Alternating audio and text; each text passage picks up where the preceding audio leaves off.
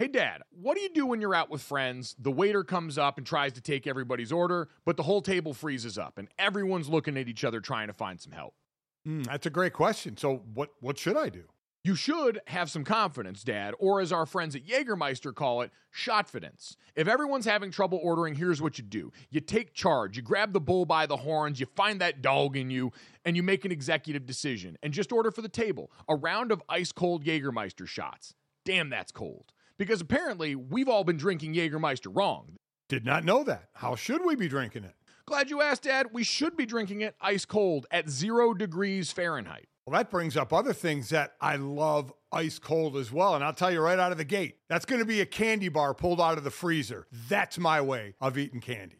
Oh, I love it. On the golf course out there, you get to the turn in the middle of the round there, and you get to that little clubhouse there, and they've always got the candy bar options, and I always see they've usually got a little box of them in the freezer, and it always makes it better on a hot day out on the golf course, taking a bite of that cold, cold chocolate and getting ready to go for the rest of my round. It's the same way with Jägermeister. So wherever you are, if you're hanging out with friends at the bar, call the shots. Cheers with ice-cold shots of Jägermeister. Damn, that's cold.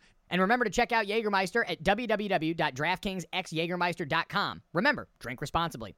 Jägermeister liqueur, 35% alcohol by volume, imported by Mast Jägermeister US, White Plains, New York. Lots of things go better together. Hockey, food, golf, peanut butter and jelly, Gojo and Golic, Taylor Swift and Travis Kelce. What? But if you really want to take things to the next level, drink some Labatt Blue Lights with your friends and live life to the power of we. Always enjoy responsibly. Beer, Labatt USA, Buffalo, New York. You're listening to DraftKings Network.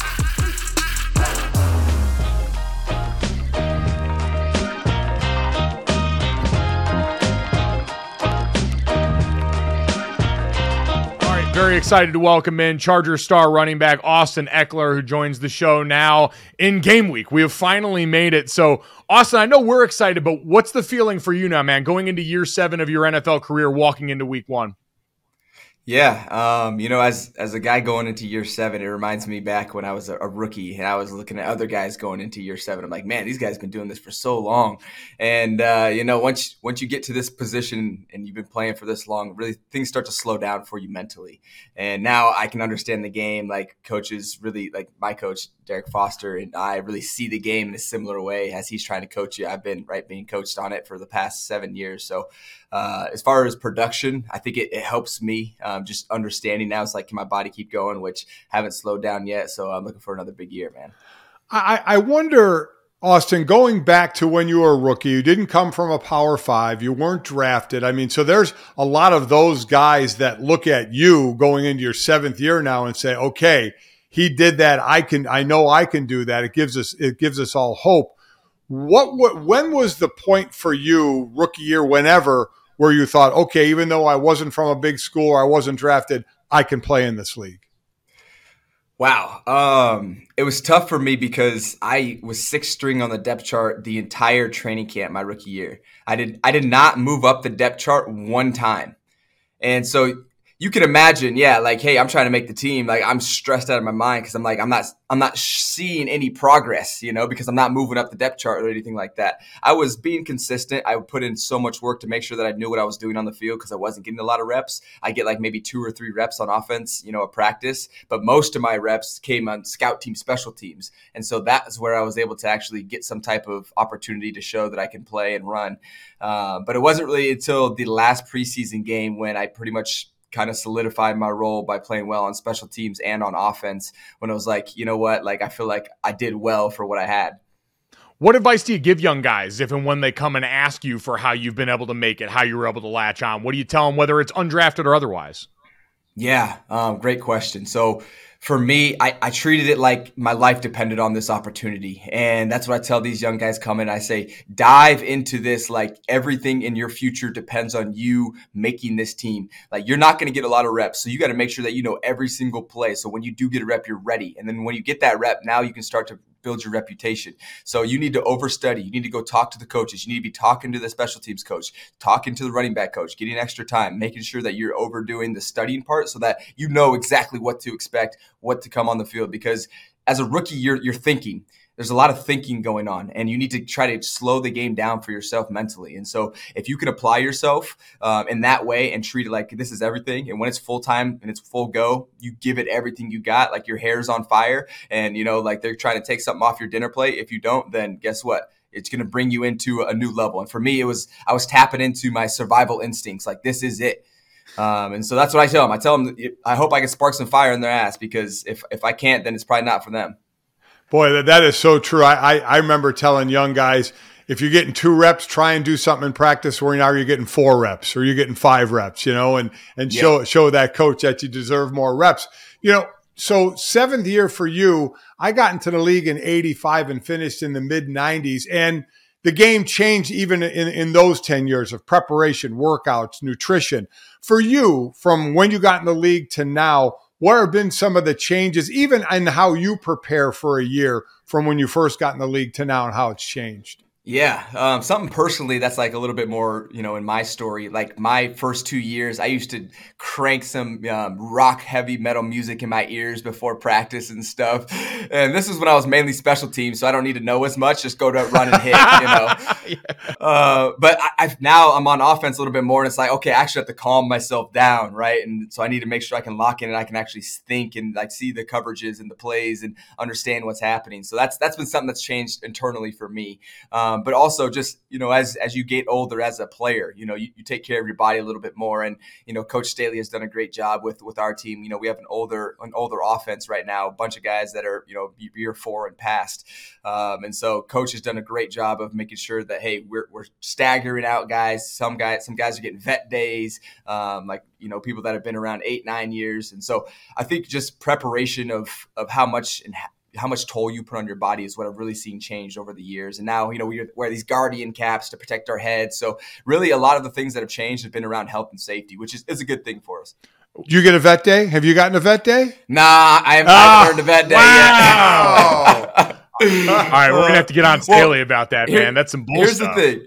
Here's the thing about being a running back. There's 4 of us on the active roster, but there's only 1 on the field at a time. So your reps are already limited, so you don't need a vet day. You'll be good, Listen, first off, I have to ask, you mentioned the music. So what's the song now? What do you listen to get you in that calm Zen mind state if you're not blaring heavy metal now?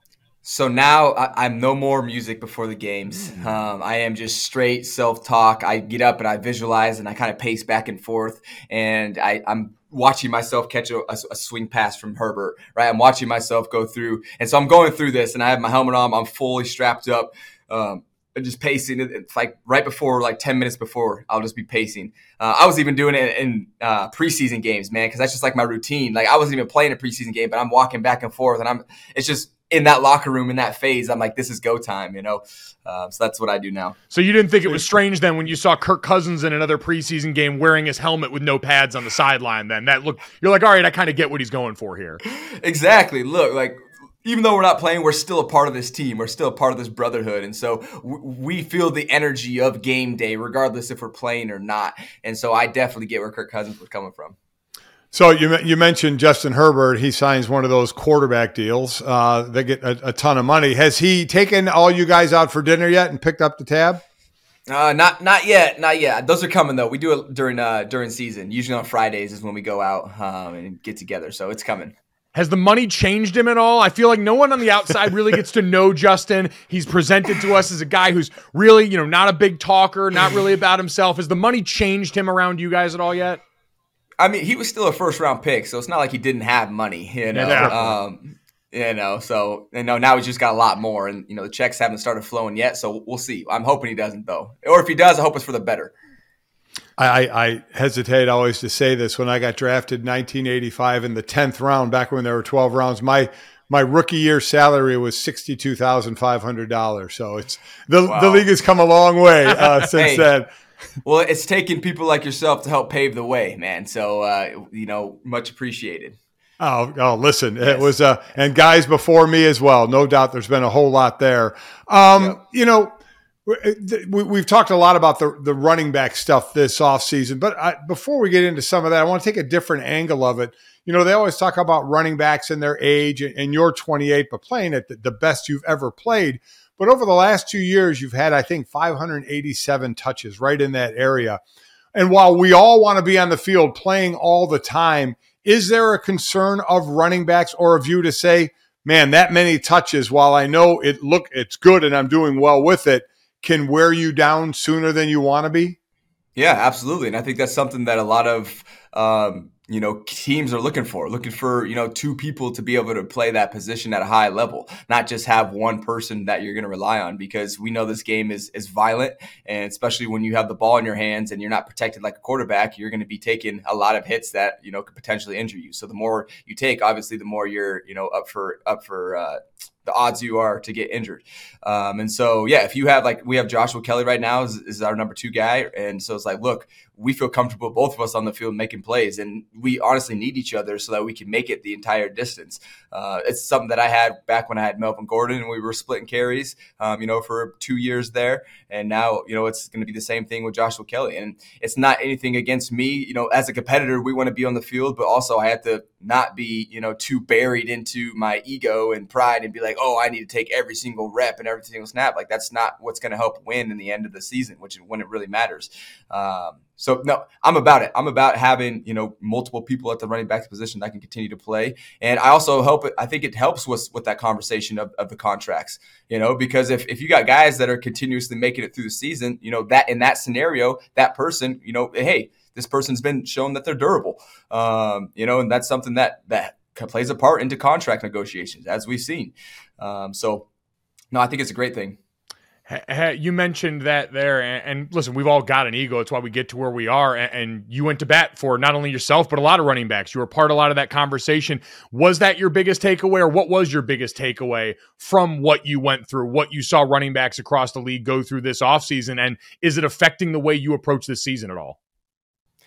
Yeah, my biggest takeaway, there's a few takeaways. It's not necessarily the biggest, but there's a few. One being that just as a player in general, we really don't like when we're restricted from getting to the open market, based off of artificial numbers that may or may not be your market value. I think we've realized that we don't like that, which is probably understandable. If you're producing like, nope, you can't go anywhere. Actually, you're going to take all the risk on a 1-year deal, and we're going to tell you what we're going to pay you, and you don't get any say in it. It's like, we don't like that. And then another thing I've realized is that the running back position, there's been a narrative around there. And the narrative is really, in a summary, I think, trying to compare our outliers, the guys that have really been playing at the top, and comparing them to the rest of the generalized running back narrative. And basically that's hindering our pay. Well, it's like, not that you're an elite player, it's you play running back. And so they're using that against us, not necessarily what our efficiency is on the field. And so that's another thing I'm taking away. And so for us, it's continue to, as running backs, it's continue to play, continue to make an impact. And guess what? Like, that's all we can do as players. And then when it comes to, CBA negotiations, things like that, we got to put things on the table. Hey, maybe this is something we want to fight for. Maybe it's not. And then, as running backs, we got to continue to play at a high level to continue to show, hey, we deserve to get paid. And that's what it's going to take. It's going to continue to take us making it through full seasons and playing at a high level. And part of the shame of that is the CBA, for the length it goes, still goes a whole lot of years, is amongst your running backs or with your representatives or agents. Is there any talk of, can there be a separate thing done in the CBA for running backs? I mean, there have been so many things discussed, but we don't know what's actually feasible to try and do.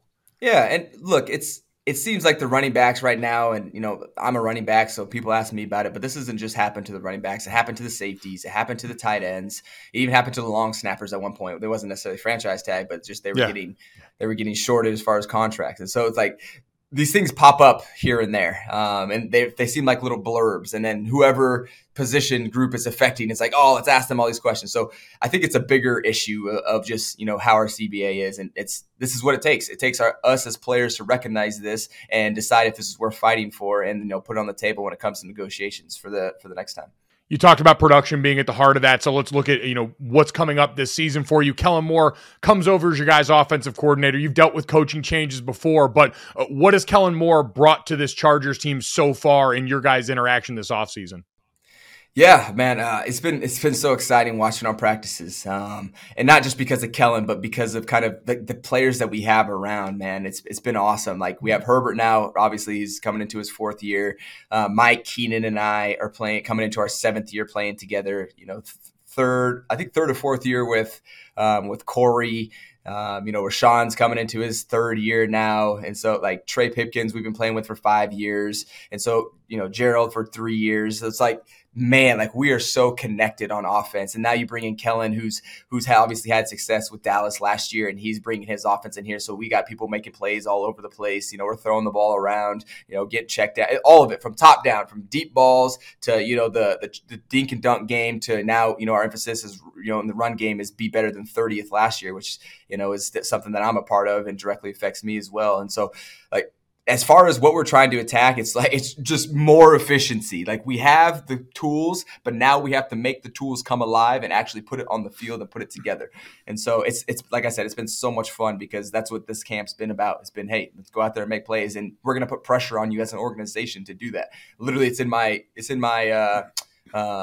incentives to be better than 30th. Like I have like, hey, get this many yards, but then also be better than 30th. And so like, I feel it and I like that. I'm like, yeah, put some pressure on me. Like we'll take it.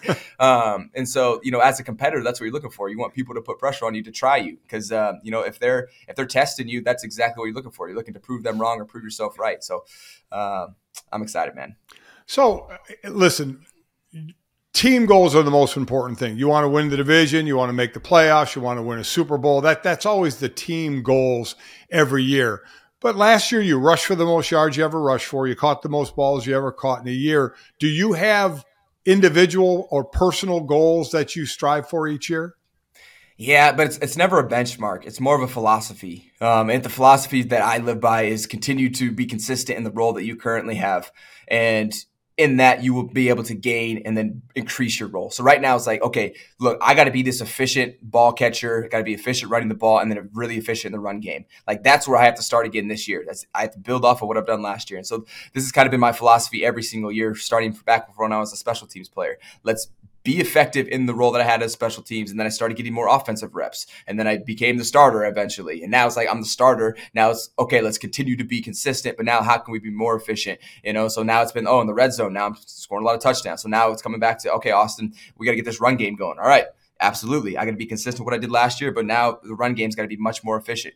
And obviously it's not just me, but I have to do my part in the whole ecosystem of the offense. And so that's my goal for this year, is to be consistent within this role, basically do what I did last year, but now let's see where we can continue to add onto that. And I know it's already in the run game, so that's where it's got to come from for me.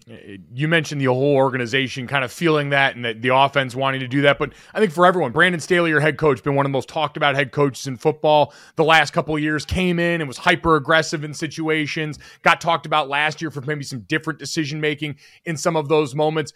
What have you seen from your head coach now as he's now getting further into his tenure with you guys as the head coach of the Chargers? Yeah, I think he's been learning as well. His first year, we were going for it like crazy. Last year, not so much. So I think he learned a little bit there. And then, obviously. Is that something, by the way, for you guys too? Because people always ask this question on the outside. When he's going for it like that, is that something you guys are drilling a lot in practice? Is that something you're aware of each and every week? Like, hey, this is going to be our philosophy? Or is that just game day situations dictating the flow for you guys? Well, I guess this is kind of how it's set. Like, we know that he tends to be aggressive, so we're not surprised when we do go for it. It's not like we know every time we're going to go for it. But in certain situations, like if we're on the fringe between punting, and field goal, we're probably going for it. If we're in the 50-yard line, now we're probably going for it. Like if we're in the middle of the field, I'm not surprised if we're going for it at all, or even down in the red zone if it's early in the game. But yeah, he's definitely tapered back from that first year to last year. And then, we'll see how it plays out this year. We're all looking forward to it, man. Everyone should also be looking forward to, I know year 7 we talked about for you as a pro football player. As a professional talker and a podcaster, you got year 3 of Ekeler's Edge with you and Matt Harmon at Yahoo Sports. What's that? I mean, you've been one of the guys kind of at the forefront of this athlete-led media. You're really active on Twitch. So going into year 3 as a podcaster now officially, how's that felt for you? Especially fantasy football, since most guys used to always balk at the idea of playing fantasy or caring about fantasy. So here's my thing with fantasy, man, that blows my mind, and I'm trying my best, but the fantasy football is a multi-billion-dollar industry that is played off of our game, right? The NFL, and we get zero kickback from that, zero. Yeah. And so I'm like, there's got to be a way for us to legally, without jeopardizing the fundamentals of the game and the integrity of the league, for us to get something from this. And so I've been trying to dive into the community more. And that's why I do my podcast with Yahoo and talk about it. Cause I'm like, okay, let's use this as an opportunity to make endorsement, but there's gotta be a way that doesn't always include like, you have to be a podcaster or something like that. So I'm working on something right now.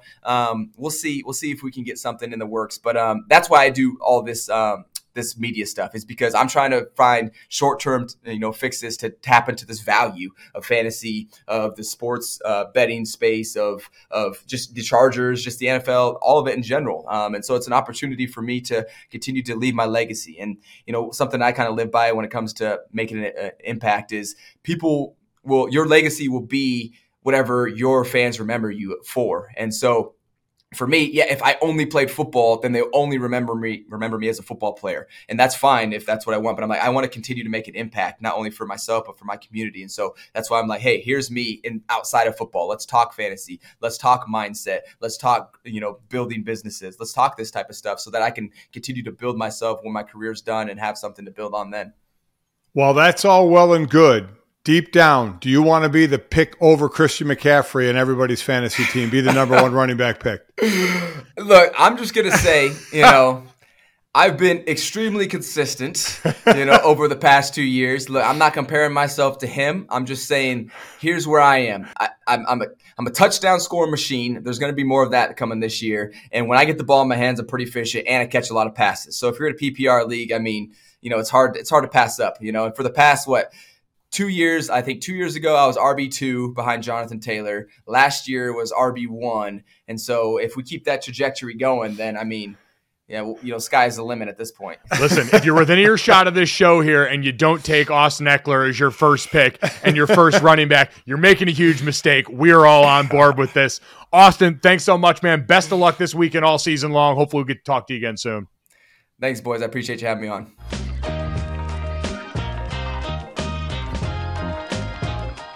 All right, guys, let's talk about Jägermeister.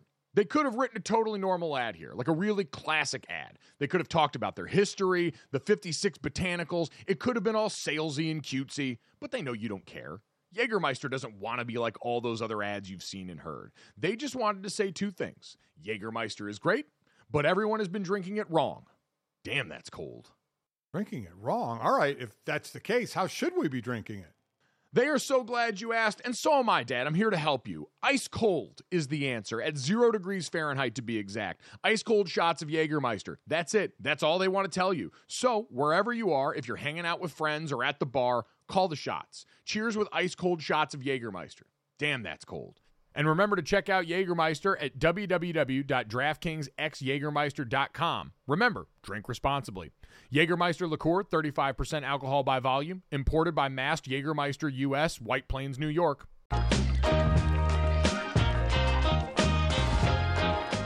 Welcome back to Gojo and Golic. I'm Jesse Cofield. We just heard from Austin Ekeler, who has a really good mindset about the running back situation. Also, we might have to talk to him about partnering on the fantasy side, as long as we can still, pay out our players those very big prizes. So, guys, Ekeler's season outlook, everything, how'd you feel about what he said? He's a really good interview. He's a great guy to talk to. He's a pro talker. You love to see it. Yeah. We've seen more and more players go down that road too. So it's not surprising, but he's definitely been one of the guys at the helm of that. Dad, I thought it was interesting the word he brought up describing what the Chargers offense wants to be, because I don't know if it's necessarily the word that most people think of this year with Kellen Moore and the hopes in mind. He said efficient. Explosive is the word that I think most people looking at the Chargers offense the last couple of years under Lombardi would say that's what was missing, the downfield passing game, making use of Keenan Allen and Mike Williams and now Quentin Johnston. But he went with efficient, which was a little surprising to me. Me too, because we keep waiting for this offense, right? We keep waiting. Justin Herbert for throwing for all the yards he's thrown for and touchdowns he's thrown for, adding to the wide receiver arsenal, having Austin Ekeler in the backfield, who, oh, by the way, had just under 1,000 yards rushing and 107 receptions. So I think the expectation, and I get what he's talking about, efficient, but explosive, I think, needs to be a calling card for that Los Angeles Chargers offense as well. I know they needed to work on the defense some, but this is a scoring league now. So they seem to have the weapons to do it and to get it in chunks. Efficiency is great, but man, to have that big playability, that really can put a defense on its heels. So we'll wait and see on that. But he mentioned, and he's right, that core of that offense, and I think the reason there's always so much optimism is because that core has been together a long time. They have a ton of really good players like Austin Ekeler in that core of players. It's just going to be the same question over and over again in perpetuity for the Chargers. Will they stay healthy long enough to be good? And we will wait to see that as we near opening night in the NFL coming up on Thursday. Again, we'll be live for the Gojo and Golic kickoff in Kansas City, fueled by Campbell's Chunky. Ahead of the Lions and the Chiefs game there, we will get to take a look at more of the AFC West in the lead up to that too. Dad, let's circle back and put a bow, though, on college football. So much of the rest of this week is going to be about the start of the NFL season, week 1 there, and rightly so. But this college football week 1, in earnest, the beginning of the sport, started off with an absolute bang between Florida State going out and stomping LSU in the biggest matchup of the weekend, Colorado upsetting TCU, Duke beating Clemson last night, and a host of other things over the weekend. Dad, the Pac-12 became the first conference in the last 40 years to go 13-0 on opening weekend of the sport in their last year of existence. So I want to know from you, looking at this weekend, Dad, what feels the most sustainable to you? What is a blip on the radar versus what do you actually think is indicative of what we're going to see the rest of this season in college football? One thing I say is not sustainable is the Oregon Duck doing 546 push-ups every week. Man, my dog. Like he had to do. Again, he does push-ups after every score, and they scored 81 points. So going up the ladder as you get to 81, 546 push-ups, that's not sustainable. Or he's going to have to start a cycle of something that's illegal for the players to do if he's going to be able to do that. As far as that's probably already on test. Yeah, that's a good point. I think, Mike, what we talked about early on is amazing. It still blows my mind that the Pac-12 is going to go away. There's just 2 teams left, Oregon State and Washington State, and I think they're going to end up in the Mountain West. Is the fact that it is the most competitive and maybe top-heavy from number of teams conference in the country. They had 5 preseason teams in the preseason rankings from number 6 USC down to number 18 Oregon State and Washington, Oregon, and Utah in between. And as you mentioned, they all won week 1, which is 12, and then USC won in week 0. So they're 13-0, as a conference in what they've done. Have not lost yet. Throw Colorado in there. Again, I'm not saying to win the conference, but to all of a sudden, are they going to be a player in what was thought to maybe be a walkover for some teams this year? Now going to be one hell of a game with Colorado, with them possibly upsetting some of these teams. So there's not another conference with that depth of preseason rankings the way they are and where these teams are all winning so far. So, and this conference is going to be gone.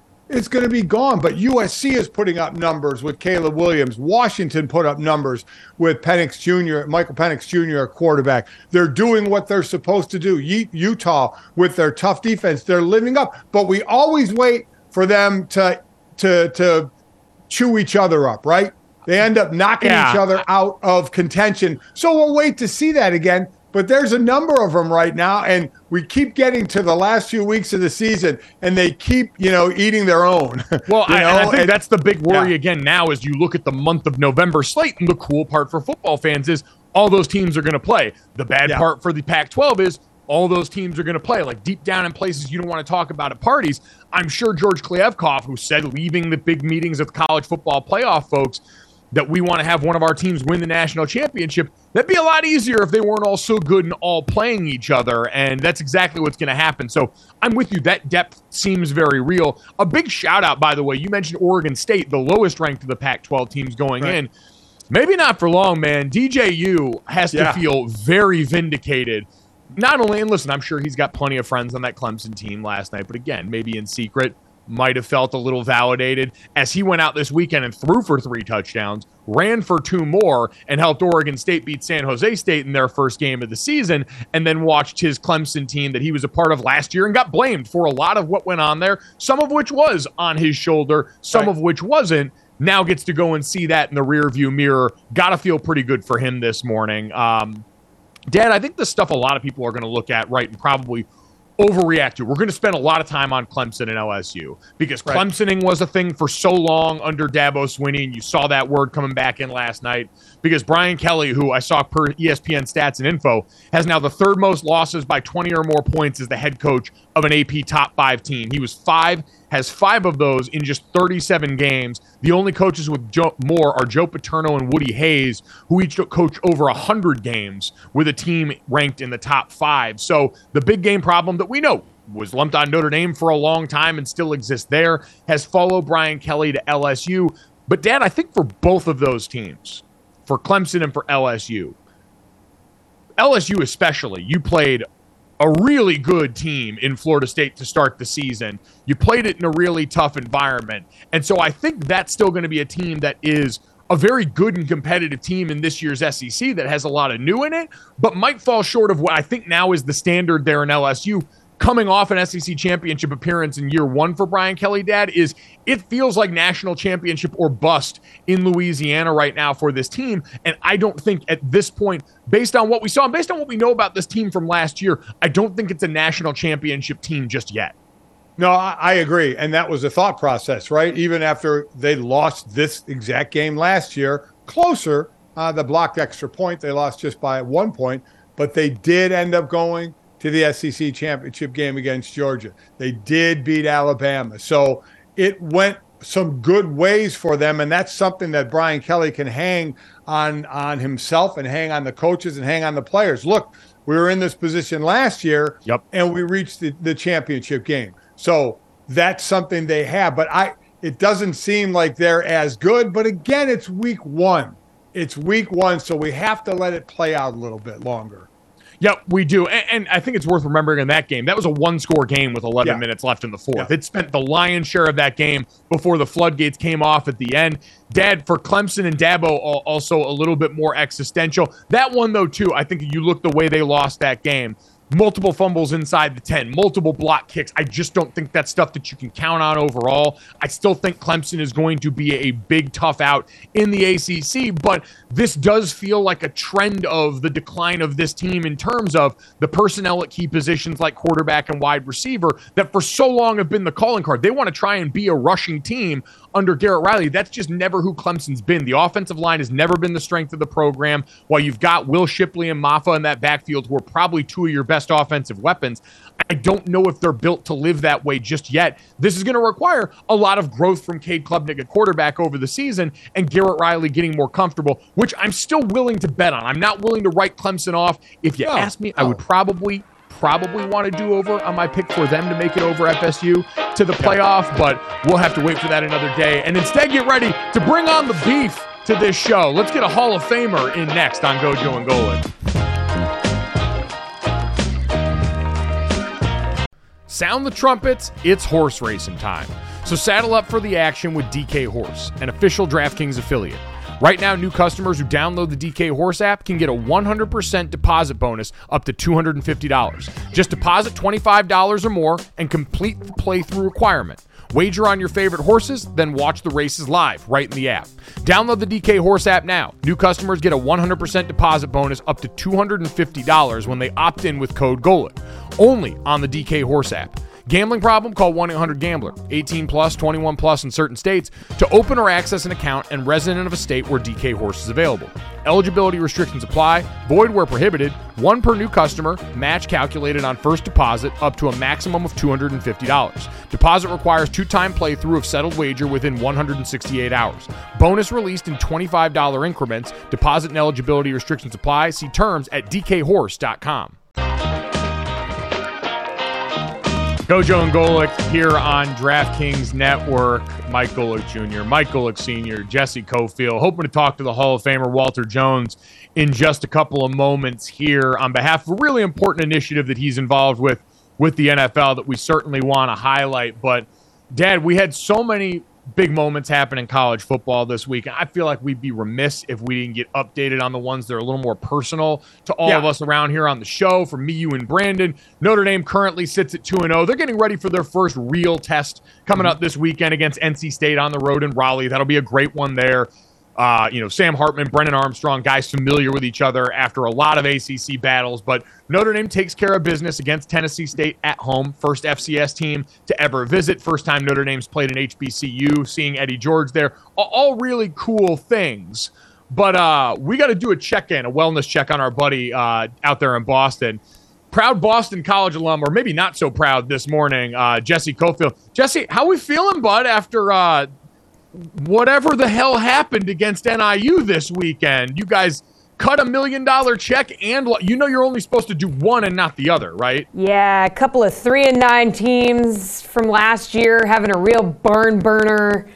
I mean, look, it was embarrassing. What are we doing with our quarterback situation? It felt like every 5 minutes we were subbing in between Moorhead and Castellanos, so they got to figure out what's going on there. I will say, the offensive line looked pretty competent. Rarely were there those quarterback errors due to pressure on the QB. It was just our quarterbacks not being able to do much. So, yeah, and I say quarterbacks because who's gonna play quarterback? I don't know at this point. But yeah, it was pretty embarrassing. Pretty embarrassing that we paid for the pleasure of losing that game. But I mean, God, I'm trying to when I was at BC, it still wasn't the gold. I remember the year after I graduated, we played USC in a night game and we won. And it was the biggest thing that had happened at BC in years. So yeah, gone are the days of Doug Flutie. We had Luke Kuechly for a while. That was fun. But now, I don't know, guys. It's kind of just embarrassing. Man, living in the past, aren't we, Jesse? Huh? It's all I have. It's all I have. Yeah, it's tough to see.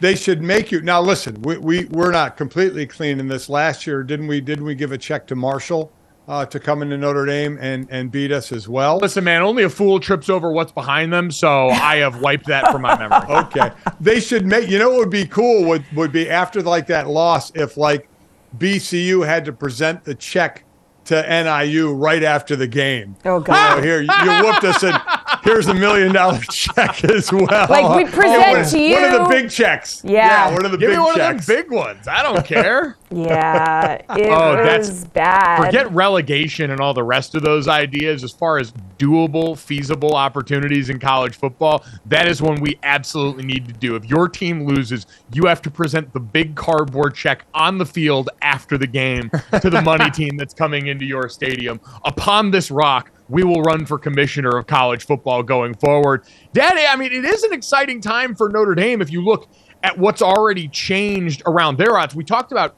with so many of the upsets this weekend.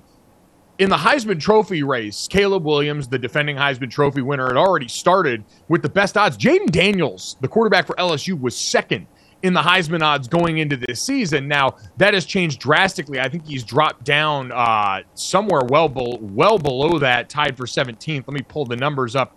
Yeah, so Jaden Daniels started the season second in the Heisman odds. He's now tied for 15th at this point here. Cade Klubnik also we can expect to drop. He was up at tied for sixth best odds with J.J. McCarthy and is now worse than Keon Coleman at plus 6,000. We've seen Sam Hartman jump up to, I believe, tied for fourth best Heisman odds here. And for Notre Dame, this is going to be their first big test on the road against an NC State defense that's sure of itself under Dave Doeren, and against a quarterback in Brennan Armstrong, who's reuniting with the coordinator in Robert Anae, who he was with during his best season at Virginia. And I feel like this is where the veteran status of Sam Hartman's going to come into play, as well as anything, Dad, is being able to, one, communicate to this team, hey, I know these guys, I know what they're about, and I know what they can do to us, and holding that standard through this week of practice. Yeah, you can talk about, listen, Sam Hartman has been great. 6 touchdowns, no interceptions, completing over 82% of his passes. And I know you're just talking about the teams you played, and it's Navy and Tennessee State, but that defense has not given up a touchdown. Notre Dame has been, in the past, guilty of playing down to the level of their opponent. They've blown out both teams they should blow out, and they haven't given up a touchdown. So I'll go from the defensive side there. Yeah, no, the defense has a lot to write home about. I think I saw the first time they've held two teams to start a season without a touchdown since the 70s or so. Yeah. So going to be very interested to see how that goes. But, Dad, why don't we go from college to pro here and get ready to talk to one of the best to ever do it, a guy I always enjoyed watching growing up, Walter Jones, the 2014 Hall of Famer, former Seahawks great, here with us today, and here with us on behalf of a really great cause in 96 Check. Walter, we appreciate you joining us this morning. Can you tell us about 96 Check? Because reading about this and what you and the NFL are promoting here is incredible. Yes, thanks you guys for having me on. It's something that I just wanted to remember Cortez Kennedy, a player that I played with at Seattle. Kind of mentored me, kind of showed me how to be a professional outside the game of football. So when he passed away here, probably 6 or 8 years ago, for me personally, I think you always try to find things that can you can keep his memory up. And when I went to the funeral, when I met family and friends, the one thing they said about Cortez was he always would check in on you. I thought it was just me sometimes. And, when you hear from not just players, but you hear from family and friends. So I wanted to do something to remember him. And I just realized that that's what he used to do for me, is check up on me. So I just wanted to let former players, a lot of times we get so caught up in our busy life that sometimes we forget those people and stuff like that. So on 9-6 was jersey number. That's where I got the 96 check. So every year I try to ask everybody to check in on loved one, former players, everybody, just to check in. A lot of time that can help anybody out there that's in need. And so now with the 96 check and with the NFL, what we do now is just want to check on those guys. I always tell those guys, if I can't help you, I know somebody else, somebody that can help you, or I have a connection, or somebody have a connection. So you just want to reach out to those people and make sure you haven't forgot them. And, we all from different walks of life, but still, again, we be together so much as a football team and as players. And sometimes once we leave the game, we forget about those players. So on 9-6, September the 6th, I just put out, a media blast and just let everybody know to check in on those people. Just a phone call can change somebody, change their mind or their thoughts.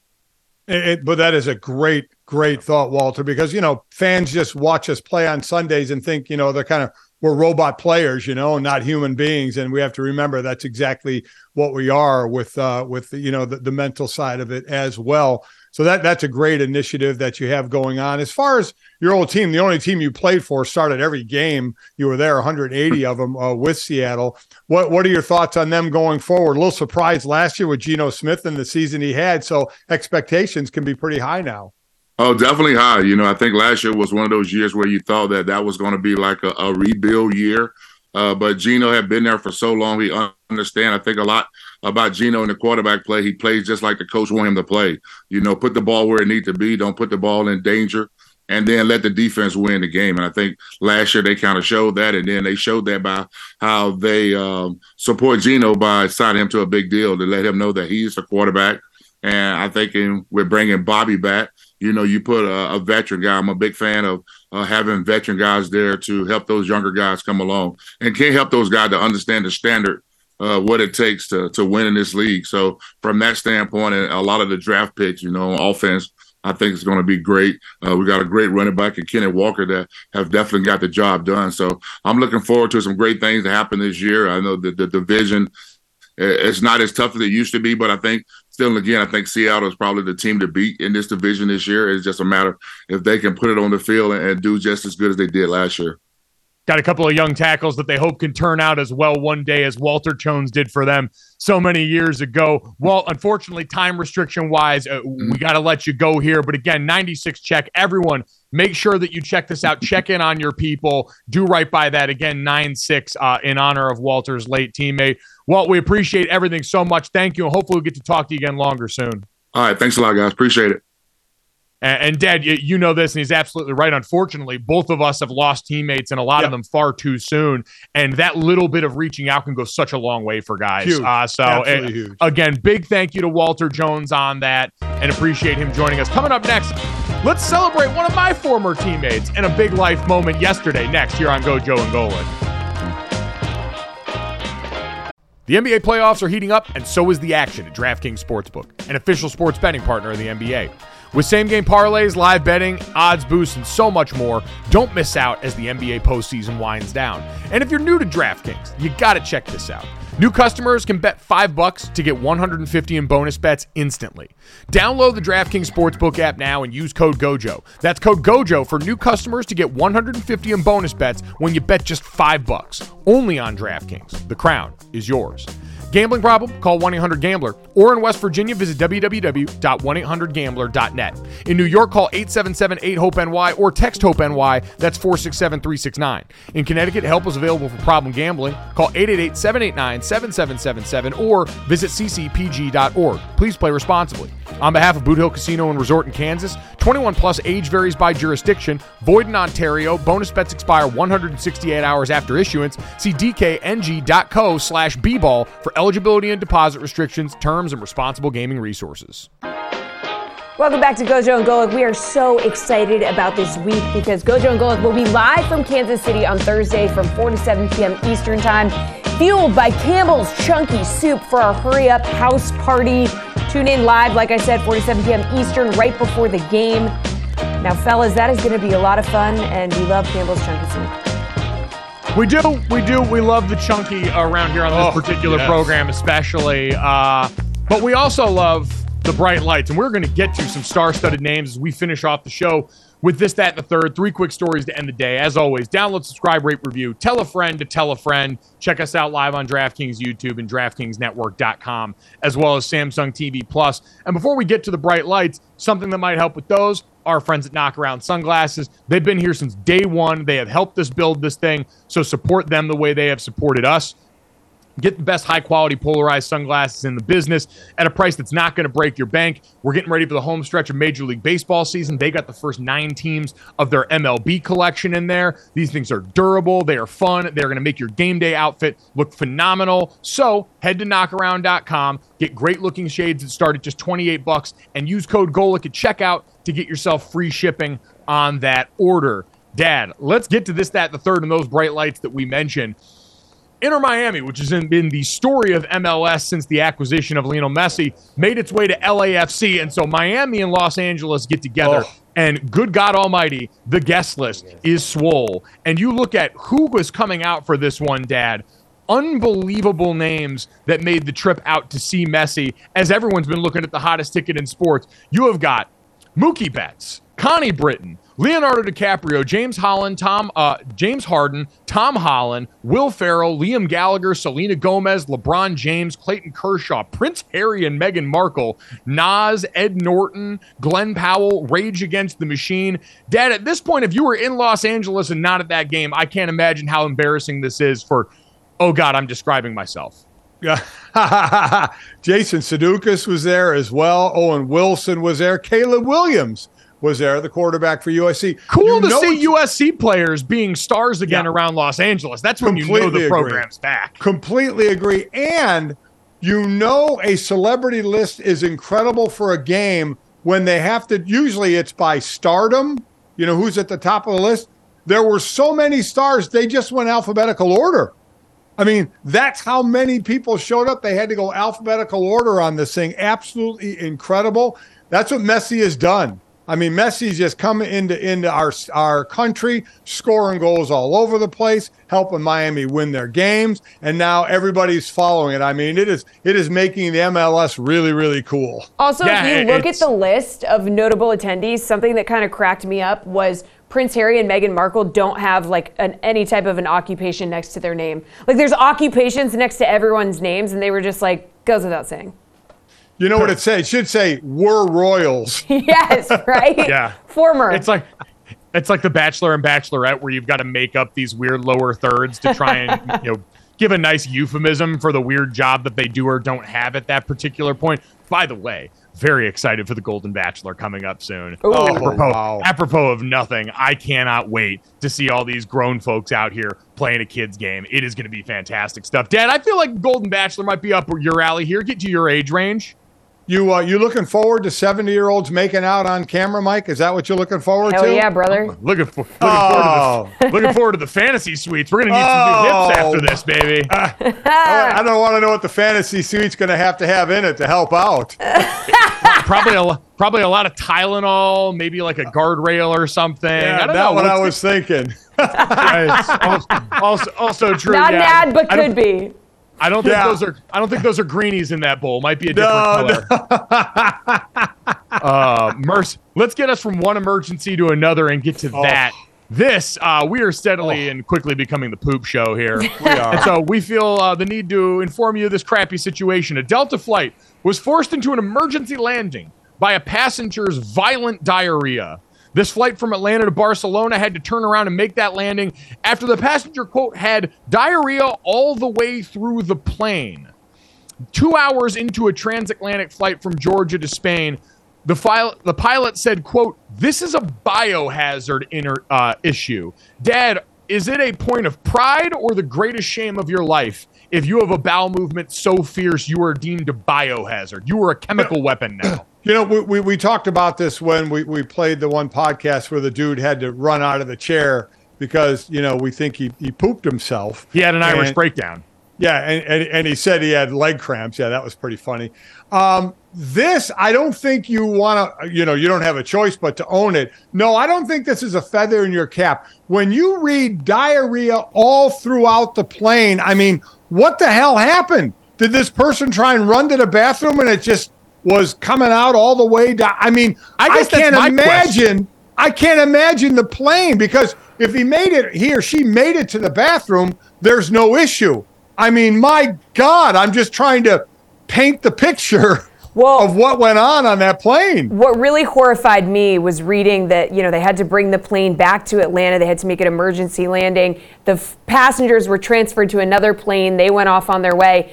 And then the plane, the diarrhea biohazard plane, was thoroughly cleaned and then put back out on the roster. So, next time you get on a plane, you just don't know. You don't know what you're sitting in, because, thoroughly cleaning it, I'm short of ripping out the carpeting and stuff. Yes. Could you imagine? Because we all seen it when we go off the plane. The cleaning people are getting ready to come on the plane. Oh man! And they're getting ready to pull up some wrappers or napkins or things like that. They had to go on that. I would go on there and go, hell no, not happen. Turn around and you go get a biohazard team to go in and take care of this one. I mean, those people, hazard pay. There's not enough of it in the world here. I was expecting those full-blown hazmat suits walking into that experience. The thing I want to know is, and I'm hesitant to ask this, but at Gojo and Golic on Twitter, if you see something, say something. Because I'm surprised in the year of our Lord 2023, not a picture or a video has come from this flight experience so far. And you'd imagine someone had to be rolling on that plane, because we've all had to go to the bathroom on the plane. Hell, we've all been sick on the plane before. I don't know what set of circumstances for an adult. The identity hasn't really released, so maybe it was a baby. I don't know. Maybe some baby, and we hope the baby is okay if that was the case. But somebody, identity remaining nameless, had one of the more explosive experiences on a plane that we've ever seen involving a bowel movement. So I'm curious if someone documented this. I think what would happen if you heard all over the plane, you got to wonder if somebody was maybe trying to roll on the camera, but it was right by them and they were rolling going, you start to get your own gag reflex kicking in. If all of a sudden you see diarrhea all over the plane, I can't even fathom this. Well, the fact that we don't have video evidence leads me to believe that it was either a child or an elderly person. That there's a reason that people on the internet have not put this on the internet yet, because it would be... not in nice. Poor taste. Yes, in poor taste to do so.